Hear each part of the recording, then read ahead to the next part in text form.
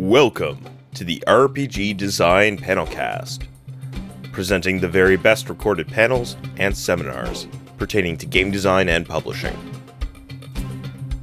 This panel has been made possible thanks to the kind contributions of the panel speakers and Metatopia 2019.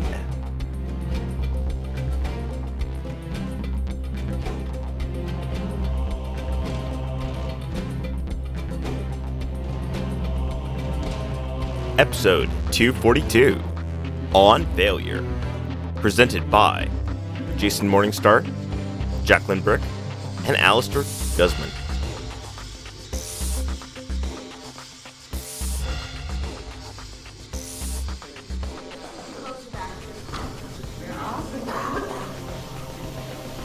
Are we good? Are levels good? Oh, we're doing levels now. That's okay. We're trying not to project too hard in those mics. Okay. I just want to make sure that we can be heard. Because the last one was a little soft. Can you hear me in the back? Sort of? Can you hear me now? Good? No? I need to speak louder. Okay. This panel is called On Failure, and the purpose of the panel is to normalize failure as part of the design process. And in order to do that, you have three panelists here who are going to talk a little bit, and we're going to figure out what the modes of failure are in game design, more broadly, and then maybe give some examples. And I'm imagining that everyone in this room also has something to contribute to this topic. So we'll keep it pretty informal. I'm going to introduce myself, and then my fellow panelists will introduce themselves. We'll all do that in one or two sentences. My name is Jason Morningstar, and I am the creative director at Bully Pulpit Games. Damn right you are. And that's who I am. I am Jacqueline Brick. I freelance for a whole bunch of companies. I have my own little self-published thing, and I just got started being a card designer for Magic the Gathering. I'm Alistair Guzman. I'm a Mexican game designer and I'm co-founder at Action Stories. You absolutely are. So let's talk about kinds of failure, because there are failures both large and small that are part of the process of making games. Let's define what failure is first. Like how we're defining the word failure. Okay. Well, when should we begin? What do you think? So I think for me, failure in game design is when I see a mechanic or a story piece and it just doesn't fit. Like something about it makes me make a face, and I have to either talk to the designer, or if I am the designer, go, I need to figure out how to replace this and fast. In my case, failure is when you're working on something and most of the people you show them, they don't like it or they are not enjoying it. And you can be like very married to one idea of one mechanic in a board game or to a different set of mechanics in an RPG. No matter who you are representing, story gamers, hardcore crunch gamers, they don't like it. Like you're the only fan of that mechanic.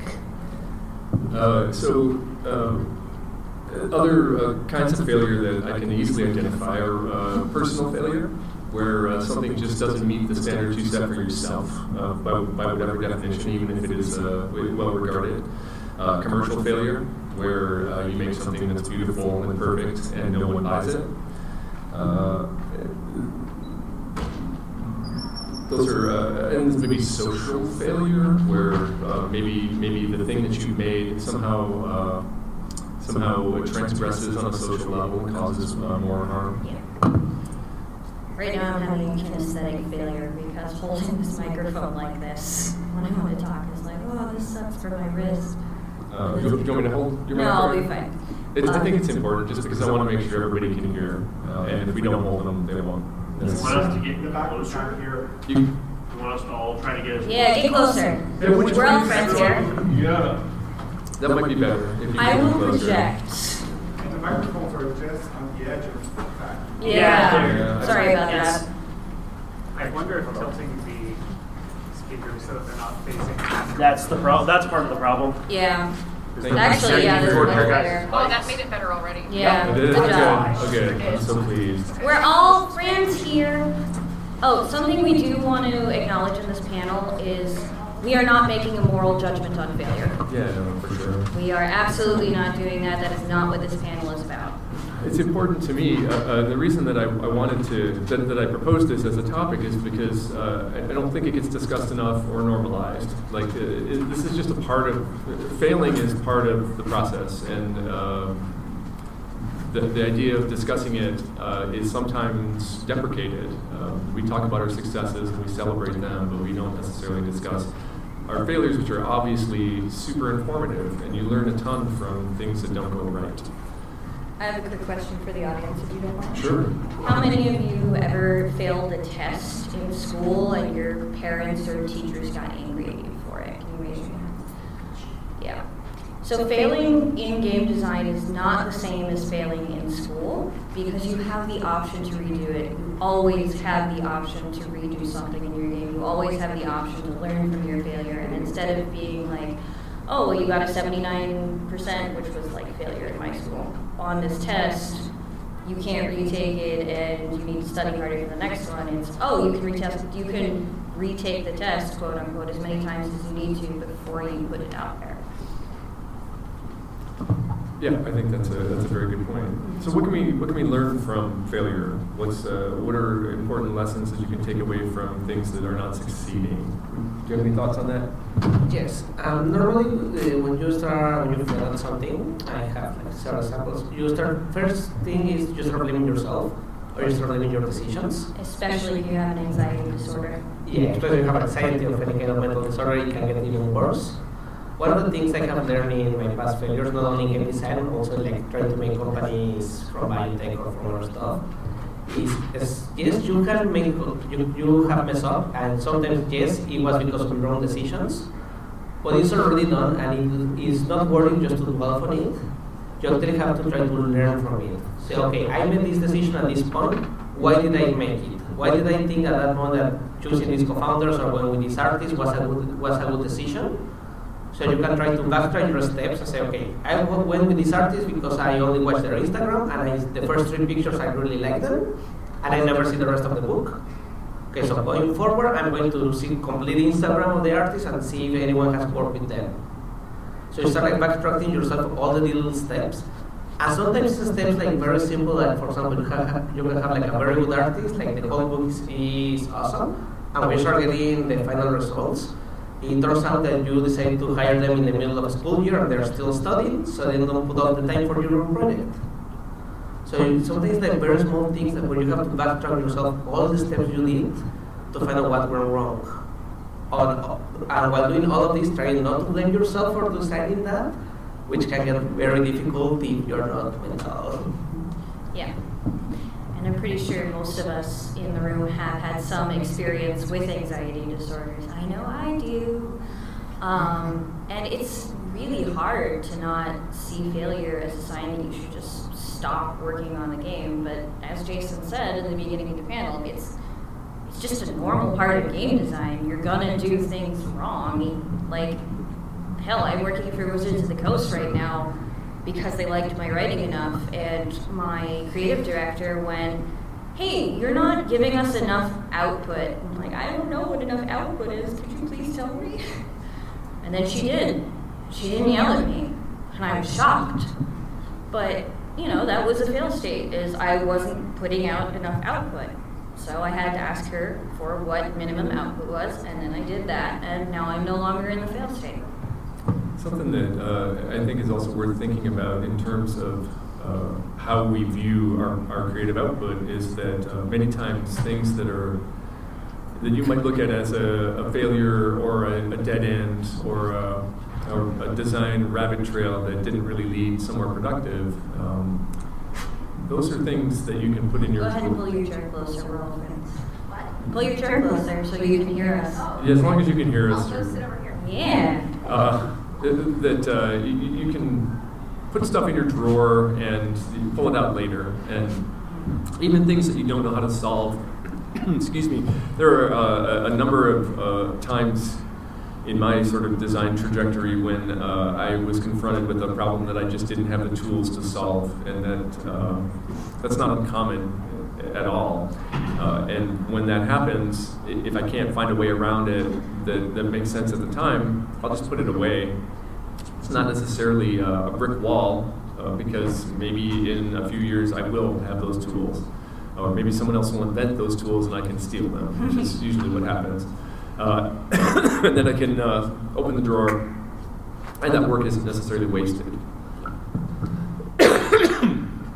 Excuse me. Please don't die on One thing I have found very important in failures is when you start, what are you using to measure your own failure? If you're going to compare yourselves to, for example, in the gaming industry, to my Kickstarter only raised X amount of money, but another company made something similar and they raised Y amount of money. When you start comparing yourselves, you can make your failures seem bigger than they are. And many times you have to put yourself into context. For example, I'm a first time design, I will talk like this on a personal project. For us, the maze was like a half commercial failure. Yes, we managed to raise the amount of money we needed, but it was like very low amount of money in the initial stages. And many people have, well, your game looks actually very good, why didn't you sell anymore? You should have raised at least double your Kickstarter. And when we finished, it was like, okay, we funded, but this is like way too low for our expectations. And then we started like finding out that we were comparing ourselves to companies that have been like making at least 2 Kickstarters per year, even they were small companies, they have been in the business way longer than us. We had the disadvantage of being like a foreign company that for a lot of people that was like a scam, a potential scam issue.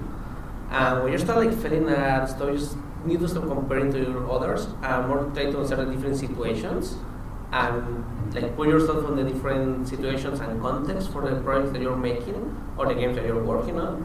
For example, it's not going to be the same measure of success if you're making, for example, a World of Darkness, the new version of Mage or Werewolf, that you're making your own small OSR retro clone that 5 people are going to play, but they're really going to enjoy them.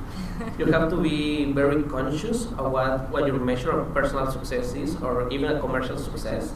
One thing that can also happen, especially a lot in the game industry, is you can say, yeah, I can do the project with only $5,000, but you internally, you know that if you want this to be like at least sustainable, you have to make twice as that. So you have to start like putting on the table what exactly is going to be your measure of success. Number of backers, how many people you are going to get to play your game, number of reviews. You can have like a game that is reviewed by everyone and nobody buys. So you have to think, okay, my success is going to be this and this and this, and then start working toward those goals. And then you start failing at some point, just like, okay, I failed at this, I will continue toward the rest of the goals and see what happens. Because if you let one of your small mistakes along the way stop you, everything else will crumble, and that's not going to be fun at the end. Yes. So you would, from what I'm hearing, if I were to summate it, it's a lot of expectation management on yourself. Like, Yes. this is how I need to judge, and like creating incremental goals, smaller incremental goals, because if you set the bar too high, you're more likely to fail than not. Yes. You're more likely to have a personal failure if you have a goal that is too high for you.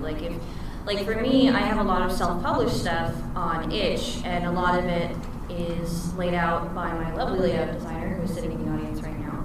And we use a lot of stuff from Pexels and Unsplash, and it's a lot of Creative Commons photography.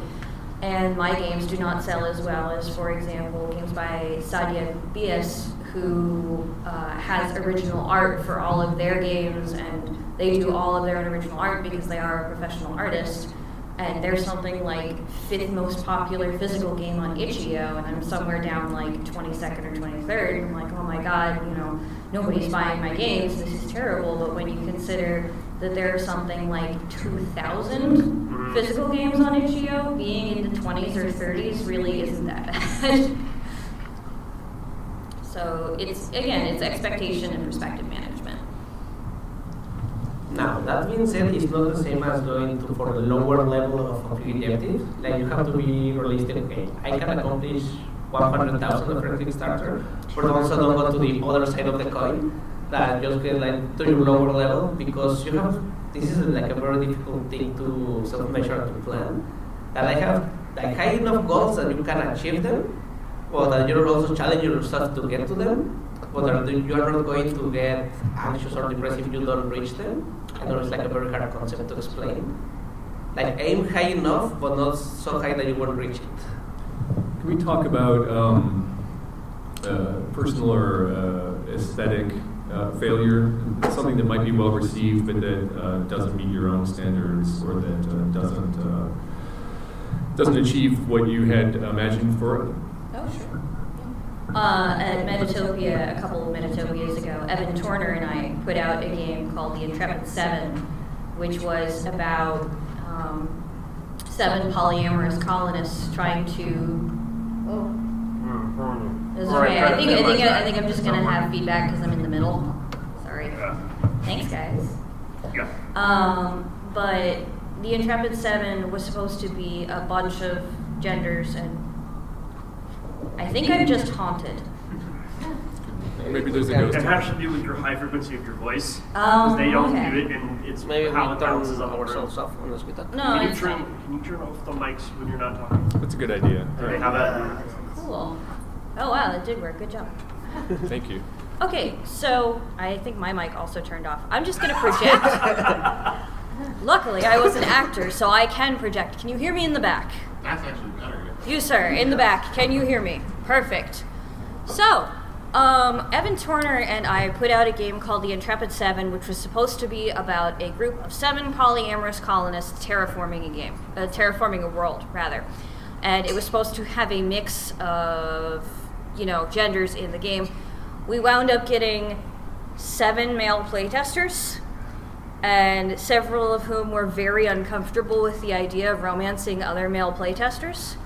And many of them did not get the ritual element of the game, so the playtest kind of fell apart halfway through. And it was kind of a struggle for me because I up until that point, I had never had a playtest fail. And I was very upset, and Evan pointed out to me, and Evan's been doing game design for much longer than I have, that sometimes that just happens. Sometimes you don't playtest with the right people, or you didn't give them enough information, or shit happens and you gotta learn to roll with it. But the great thing was, Evan and I did wind up sort of simplifying the ritual sheets and stuff, and I sort of handed the game over to Evan and was like, this is your baby now, because I don't really want to deal with it anymore. And now the game is actually in the French National Archives of freeform role-playing, so that's pretty cool. Apparently the French LARP scene was like, polyamorous LARP? Yes. Give it to us. Like, okay. One thing I hope, can you hear me? Good? Okay. Just making sure, because, anyway, so the microphone's not working. We'll use our voices. That's it's all okay. good. One thing that I hope you're hearing is that in many cases, particularly in an iterative discipline like this, failure is just sort of a speed bump in a process. Yes. So the example that Jax just gave, the game was refined based on what could be construed as a catastrophe, right? Oh, it absolutely felt like a catastrophe in the moment, to be clear. But in the, with a little bit of distance, Yeah. there were ways to solve what sounds like isn't really a problem, but more like dumb players. But anyway, that's certainly been my experience. That many times something that just doesn't work because of the nature of our discipline. It means that you can iterate on it and find ways either to route around that particular thing or to solve it in a way that's going to improve the final game ultimately. Yeah. So like failure's maybe the wrong word to use for those kinds of challenges. Setbacks, maybe? I guess. Speed bump? I like your speed bump. Speed bump. There's speed bumps. Because it sort of gives me, and I have ADHD, so bear with me for a moment here. It sort of gives me this mental image of you coming up to like a bump and you don't have enough speed to get over it, so you have to back up and then rev up and then go over it. Because you mentioned with a little bit of distance, it seems smaller. Sure. So. But we do fail, right? Sometimes we fail hard, and I do want to address that and talk about that. And yes, we can learn from those failures as well, but let's just be sort of clear about that. We can make mistakes that cost us money, that can cost us reputation. We can make mistakes that are embarrassing or destructive, and I don't want to minimize that. Yep. And certainly we've all made them. I made one at this con. Congratulations. You were there for it. Oh yeah, I was. I went up to Oh, my... you're going to tell everybody. Yeah, All right, great. I thought it was funny. So I went up to my ex, who's a game designer at this con, and his girlfriend, and he introduced me to his current girlfriend, and I went, hi, Name, I am my ex's ex. And everybody just went, It was a little awkward. I thought it was hilarious. But apparently everyone else around me did not agree. So, in my experience, many of the things that I consider failures end up being related to having enthusiasm that exceeds my ability to set realistic goals. And the times when I've been bitten hardest are times when I've genuinely loved something so much that I just stopped looking at the red flags related to the project. Anybody here have that experience? Anybody? Jeff Tidball raised his hand real high. and I think that's super relevant to what we're talking about, because we're not here because we're a bunch of business moguls. We're here because we love playing games. And when a game is super cool, you want to see it in the world. And sometimes that, in my experience, can get in the way of all those other things, like being rational, that can lead having perspective that can lead to some, to like a pretty serious failure, either a financial failure or a personal failure, just related to a particular project that you love, but that is just it's not the right time, you're not the right person, it's not going to come together. So I'd also like to think about, how do we identify those? How do you see those red flags when you've got your I Love Games goggles on? Any thoughts on that? Yeah. In my case, I have had several of those when you're like too married to some of the stuff at the game. No, this game is awesome and I want to make it.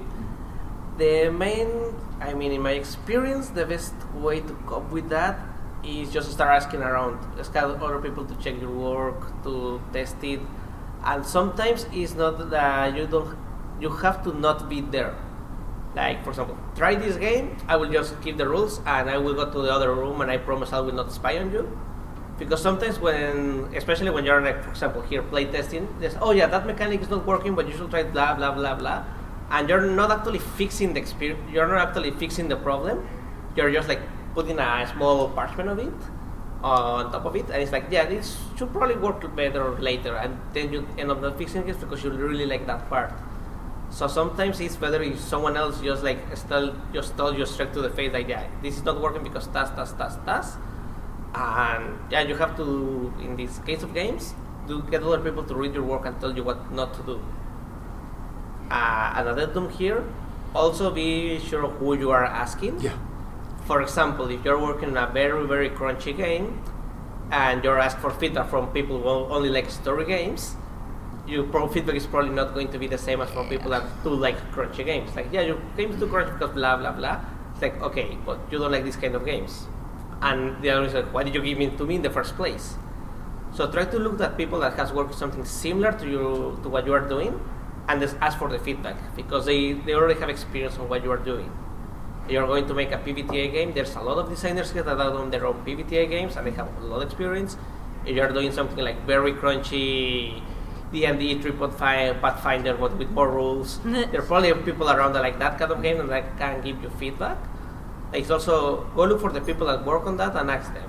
I see that many of the issues that I have seen, it happened more in biotechnology when I was working on that, is that you don't want to ask other people because of fear that they will not like your idea or that they will try to steal it. That doesn't happen in games. Nobody wants to steal your idea. Each of us have their very own ideas that we want to develop. To be fair, people will want to steal your idea, but they will also want to put your name on it. Yeah. And be like, I got this mechanic from Jason Morningstar. Often, yeah. Yeah. Not often that you steal from me, but often that you steal from me. That you know. Quoted. We have it on record. I know, it's too late now. Hey, so I wanted to leave a little time, and this is a little self-indulgent, but I wanted to leave a little time for each of us to maybe tell a war story about something that we considered a failure, and we're going to each do that briefly, and then maybe we'll open it up and just have a conversation. I think I've already told my war stories already. You told a good one. Yeah. Let me start. Yeah, I hope that you have one as well. Yeah. A good story for some failure. So this is, I think this is an interesting case because I consider it a failure in a variety of ways that's going to result in an awesome product that's going to make me some money and that people are going to love and be really happy with. So with that said, a long time ago, a good friend of mine, kickstarted a game. And there was some excitement about it, and I said, I want to support you. You're my friend. I'm going to do a stretch goal for your game if you want it. And he said, absolutely, I want you to do that. And I agreed to do it, and I sketched it out, and we had a gentleman's agreement. His game was a big success, continues to be a very big success.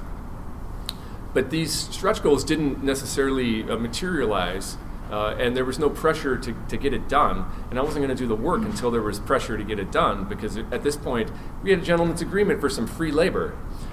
So finally, the outraged internet fanboys came at him and said, you need to finish your Kickstarter, which had been produced, but all the things he had promised, including my work, hadn't materialized. So then I became on the hook not only to do this thing, which I'd agreed to, but in the interim, the really pretty simple, flashy, small game that I had helped him playtest and that I liked had turned into a real monolith that I wasn't as excited about and didn't have any affinity for anymore. But I still had to make a game for it, and the project scope became much more complicated than what I had initially agreed to. And as a result, I did a lot of work that was challenging and wasn't what I wanted to be doing, and that disrupted other things in my life. The end result will be that there's going to be a cool supplement for this other game that'll have my name on it, and I think people will love it, and it'll be very popular, and that's good. But I made a commitment out of my desire to embrace mutualism and to support a friend that really came back to bite me as a creative failure ultimately. And that was a result of my enthusiasm outpacing my ability to set realistic goals. And there were some pieces of that were unknown. I didn't know his game was going to become a smash hit. I didn't know that there was going to be some disorganization in terms of how these things were going to be actualized. There were a lot of pieces that were outside of my ability to understand, but that innate enthusiasm came back to really bite me in this case, and I consider that a personal failure. So that is an example, a war story from me, with all the serial numbers filed off. So how many of you are familiar with Exalted? Cool. How many of you know about the Forest Witches? Yay! At least 2 people. Okay, so the Forest Witches were originally written by Jenna Moran, and for those of you who don't know, Jenna Moran is kind of a goddess in this industry. People are like, oh my god, her prose is so amazing, and her games are so wild and crazy and really cool. And I was asked to rewrite the Forest Witches for 3rd edition. Oh. So I asked Jenna Moran, I'm like, hi Jenna Moran, how do I rewrite the Forest Witches? And I get back an 11-paragraph email from her that basically boils down to, here's how you make a Jenna Moran AI in your head to tell you how to write the Forest Witches. And I'm like, Jenna Moran is a programmer, so I will try and read through this. And I didn't really understand her dialect. So I was like, okay. So I asked some people who knew about Forest Witches. And I was like, okay, I know what Forest Witches are now, and I have an idea of what I'm going for, so I'm going to do that. So I essentially just rewrite in new words what Jenna Moran had written for Forest Witches. What I had written was about 12 pages. I get back 14 pages of edits saying you weren't supposed to rewrite what Jenna Moran said word for word, but you were also supposed to rewrite what Jenna Moran said word for word. And I was like, what? So I went to my editor, the lovely Dixie Cochran, and said, hey, what the fuck? She said, that's weird. What the fuck? And went and talked to my designers. And that was a personal failure on my part, because instead of actually asking the designers what they wanted, I was afraid of looking like I didn't understand Jenna Moran, which I didn't. But I didn't want to look like I was disrespecting this goddess of gaming. So instead, I just rewrote the whole thing, got back many less notes, and turned it into something that I think people are actually going to really like and enjoy. Much the same as Jason's story, but it was a very embarrassing failure for me in the middle, because I was working with somebody who was writing augmented reality in a high fantasy world that I didn't actually understand. So I did not set my own expectations. I did not ask for other people's expectations, and I did not set boundaries of, hey, until you tell me what you actually want me to write, I cannot and will not write this. I'm hearing some common themes. Yeah. So in my case, I will also file up the numbers. Fortunately, my name is not I attached. didn't. Now, fortunately, my name is not. I use the Alastor, and they didn't use the Alastor, so I'm kind of safe from that. So I was designing these mechanics for this game. It was one of my very first gigs. So as a new game designer, I was like very excited, and I just say yes to everything. And one of the main mistakes was not reading that much into the setting. And turns out the setting had like several, to put it like several colonialist, racist, among other thing issues. So at that moment I was like, had like my name attached to this. And I do consider a personal failure because eventually when all the backlash came after them, it was okay, maybe we should hire a cultural consultant and maybe we should try to change this. And they did, but at the moment it really hit me and probably got me from some freelance gigs because he was like, yeah, I don't care if your game mechanics are very good, the game it is attached to it is not a nice, particularly not something that we want to be associated with. So I count that as a personal failure because it actually set me back a little because it was like, okay, now I need to erase this part from the CV, even if I work a lot on that, and the mechanics are really good. I mean, I will defend that mechanics too with my life. Oh. I will not defend the setting, I will defend the mechanics. But it was a personal failure because I should have known a little more better about the industry and about who would associate and who would not, you don't want to be associated with. Yeah. So I will count that as a failure. It's a sad tale of woe. 3 sad tales of woe. But I bet you have sad tales of woe as well. I feel like I should have filed by serial numbers. I'm thinking about this. Yeah. That was well, this was all about you, I think. Wow. No, in a good way. Like in a. You didn't talking. implicate anyone else. You didn't implicate Yeah. anybody but yourself. I love you, Jason. Yes. There we go. So we have about 10 minutes for we can We have have a we have a little over 15 because it's like that one says like it's 1:30 something. I think. Yeah, you've got about 25. Oh, 20, sweet. 25 minutes. Great. Okay. Well, let's have a conversation. Tell us your stories. And we would be happy to answer questions or with some tight editorial control by me, listen to your own stories of failure. But just have a thick skin because I will cut you off if it turns into a rambling monologue. I can make this real short, but I have a story of commercial and financial failure. Cool. Lay it on us. That it was extremely educational and good for a subsequent Kickstarter. So my Kickstarter for Ruined Empire, I made $200 on. Partly because I'm Canadian and the Saudis decided that they hated the oil sands 3 months after my Kickstarter funded and they tanked the Canadian dollar. So I funded at parity with the US dollar and all of my expenses were in US dollars. So I lost like 25% of my funds Jesus. to currency woes. But you know, and I ended up eating all of my own profits because I had people that I hired to do things, and I was like, obviously I'm going to pay them an ethical wage, so it ended up coming out of my pocket. But the lesson that I learned is that something always goes wrong, and you cannot predict what it's going to be. So when I did my Kickstarter for the watch, not only did I budget an ethical wage for myself, very important, but I put in a 10% oh shit fund, and we actually did have some shipping problems that ate into my oh shit fund, but I got a 28% margin on the watch, which is like the best I've done with any Kickstarter, and I've run 5.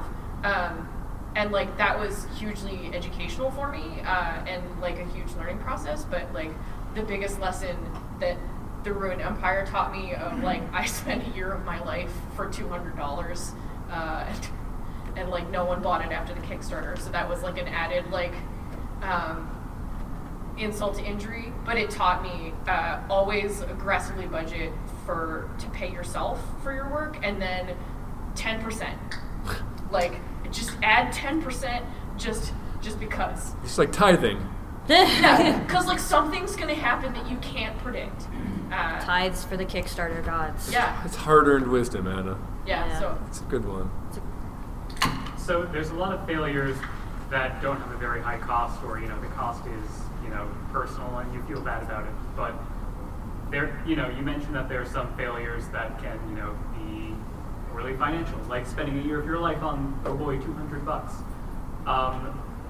Are there any kind of lessons that you guys gave your war stories, but are there any lessons that you can impart, or any kinds of failures you recommend? Learn from other people in these cases, because you really don't want to experience this kind of failure. Yes. Oh, interesting. Yeah. I have.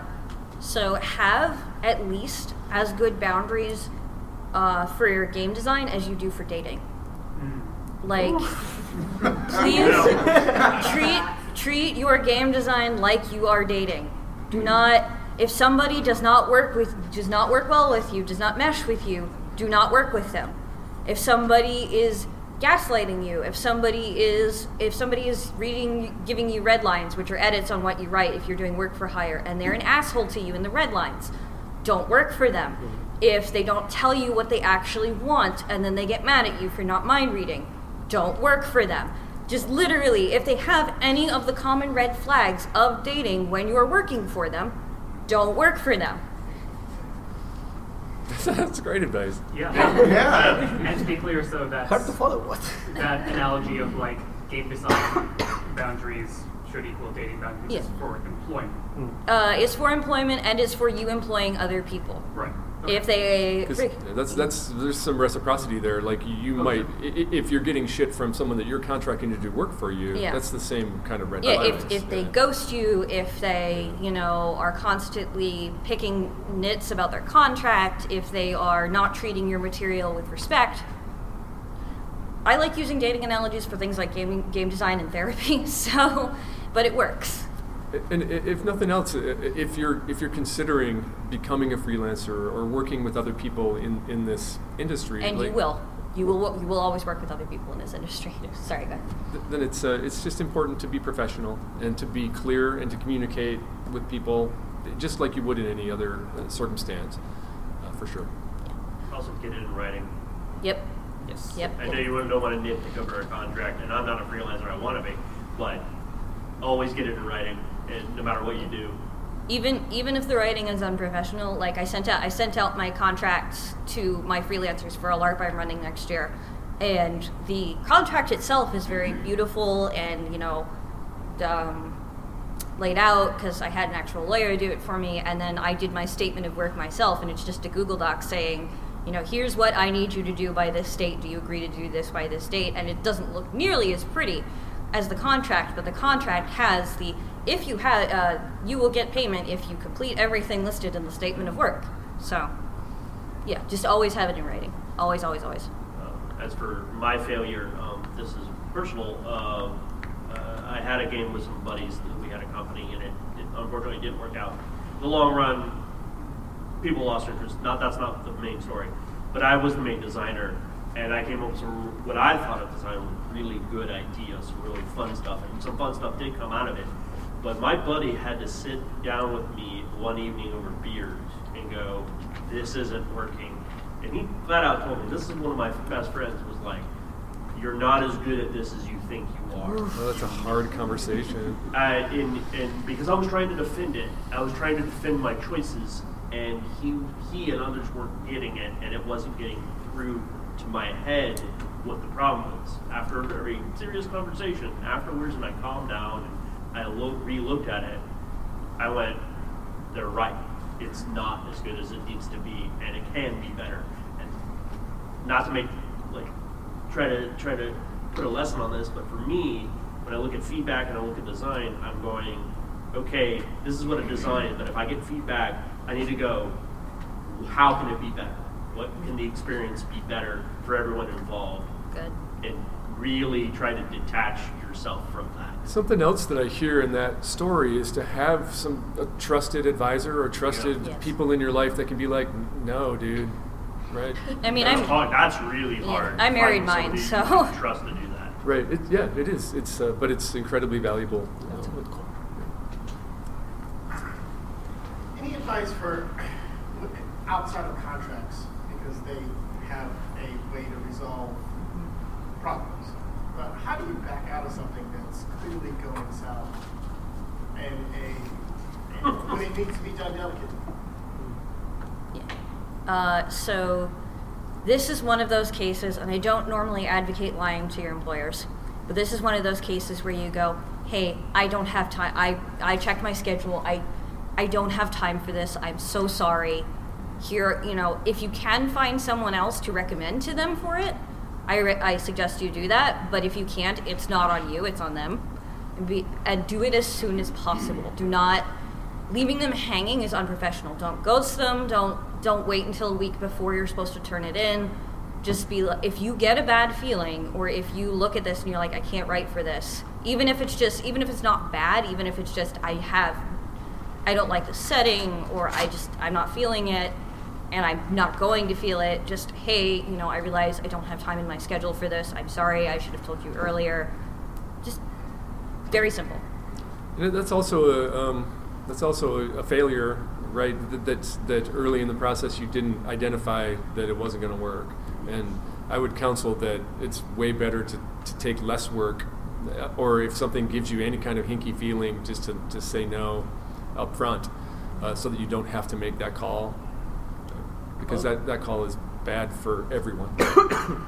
Also on that line, you can always check with other people in the industry that you trust them. For example, in this example I gave, I actually talked with people I know around that I met here.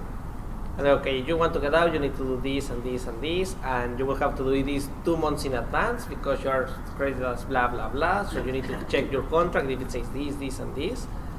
So as they mentioned, check with a mentor and always talk with other people in the industry, because most of these experiences, like with bad contracts or with bad projects, most of the people have already experienced them, and they can tell you possible ways out. And one important thing to mention is that, at least in my short experience in game design, reputation is very important. How you are dealing with companies, or if you are the kind of person that never sends the work on time and stuff like that, it actually people remember. It's not that big of a room. Many people know each other, or know someone that knows you. So always try to leave. You need to leave for whatever reason. Always try to do it in a good terms. Never tell to say that no, I hate your work, it's terrible, and left out. You may feel good at that moment, but it's going to hurt you later down. So always try to keep it civil, and ask around people to help for that part, because I know it can be very very hard, especially if you have been working for some time of it. So ask people around, and always have a second option to get up there with your face intact. Something I just throw out, and this applies a lot to Kickstarter, is don't be afraid to set a high failure rate if the cost of minimal success can turn what you think is a success into a failure. Yep. Yes. I ran a Kickstarter a few years ago, and I set my goal way above what anybody said was the same goal, and they told me you should set it way down here, and I ended the campaign with a little more than $3,000 and as a failure. And I went back and looked at, if I had set my goal low and gotten that $3,000 and tried to complete that, the amount of time and effort and energy and funds that it would have taken to complete the campaign would have easily set it as far and away a much bigger failure than just failing at the campaign. That's a constructive failure. Yeah. Right? You failed in exactly the right way Right. in that case. Yeah, very much. That's a really good note. I think I'm a self-publisher for game design stuff, and I find a lot of the time when my work output isn't where I want to be because a fear of failure kicks in before the attempt.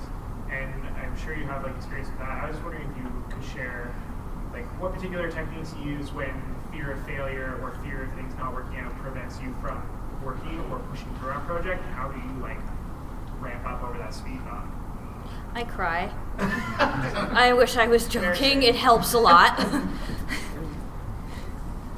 In my case, I just this could get a little personal. I have I issues with the gameplay testing here. I always feel it's not ready enough, that it's going to fail.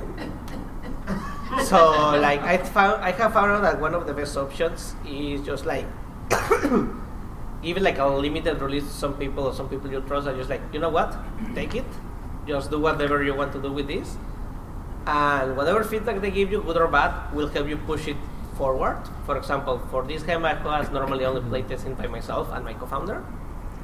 And last year on GameCon, I gave it to Amir, which is around here.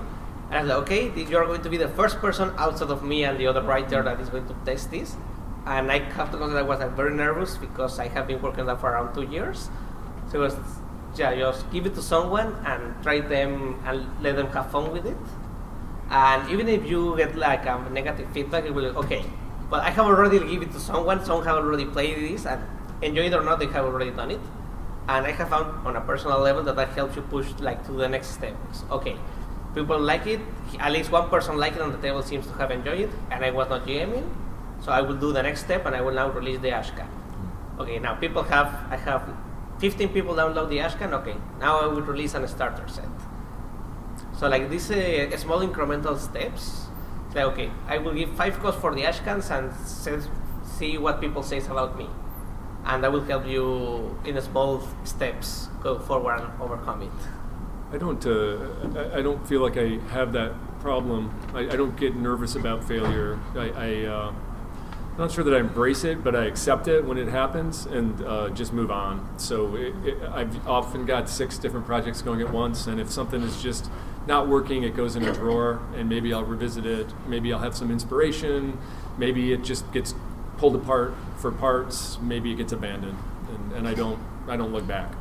Apart from crying, I freelance a lot, and one of the biggest things that makes me nervous is if I get like a high word count, something like 30 or 40,000. I'm like, I don't know how I'm going to get this done in the time. I actually schedule out. I will do 2,000 words this day, 2,000 words this day, and then my brain will be like, oh God, but what if it's not edited enough? I'm like, that's what editors are for. So reminding yourself that there are actually steps in place to take care of stuff is really helpful. You have a question, Jeff? I do have a question. So oftentimes we create things in teams, and sometimes you're hiring people, sometimes you're hired, but sometimes you're involved in a mutual collaboration with a partner or the co-designer or whatever. And I have this challenge arises sometimes when you are pretty certain that a project is doomed or failing, but your partners or other team members not so much. Do you have any strategies for talking to them about that? That's an awesome question. It is a really good question. Yes. you did it! So proud of you. So the idea that you're in a team, you can see the writing on the wall, you can smell the smoke, but nobody else is there yet. The same stuff. And maybe you're wrong. That's fine. Right? This is Yeah. fine. This is fine. You're not necessarily correct about it. Oh, I actually, in response to that, I have had both versions of that experience writing live role-playing games.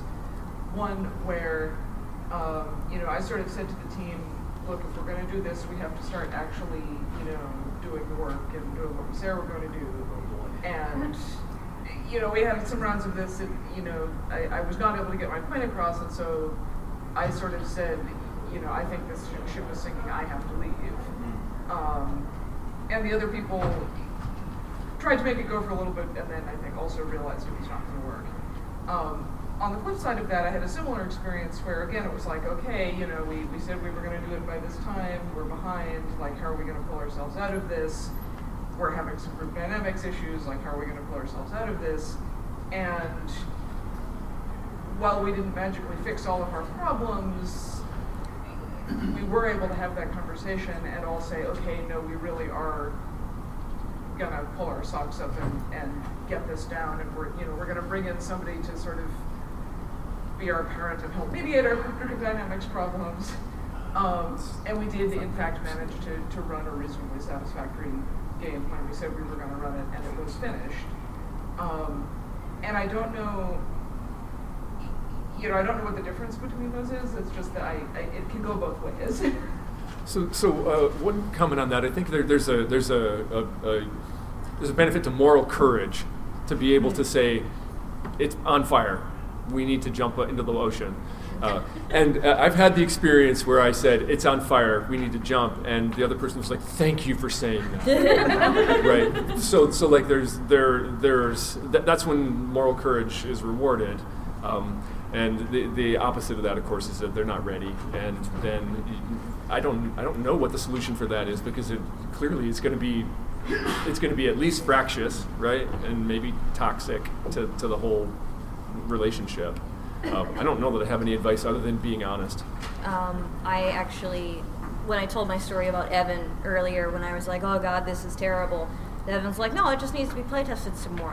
What I said was, look, this is your game now.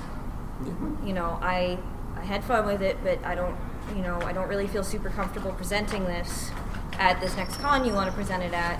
Why don't you present it and tidy it up? And then that worked out. So sometimes it's just a matter of handing it off to someone who wants to do it. Yeah. I think that's the time we have. Yeah. Thank you so much for listening to us.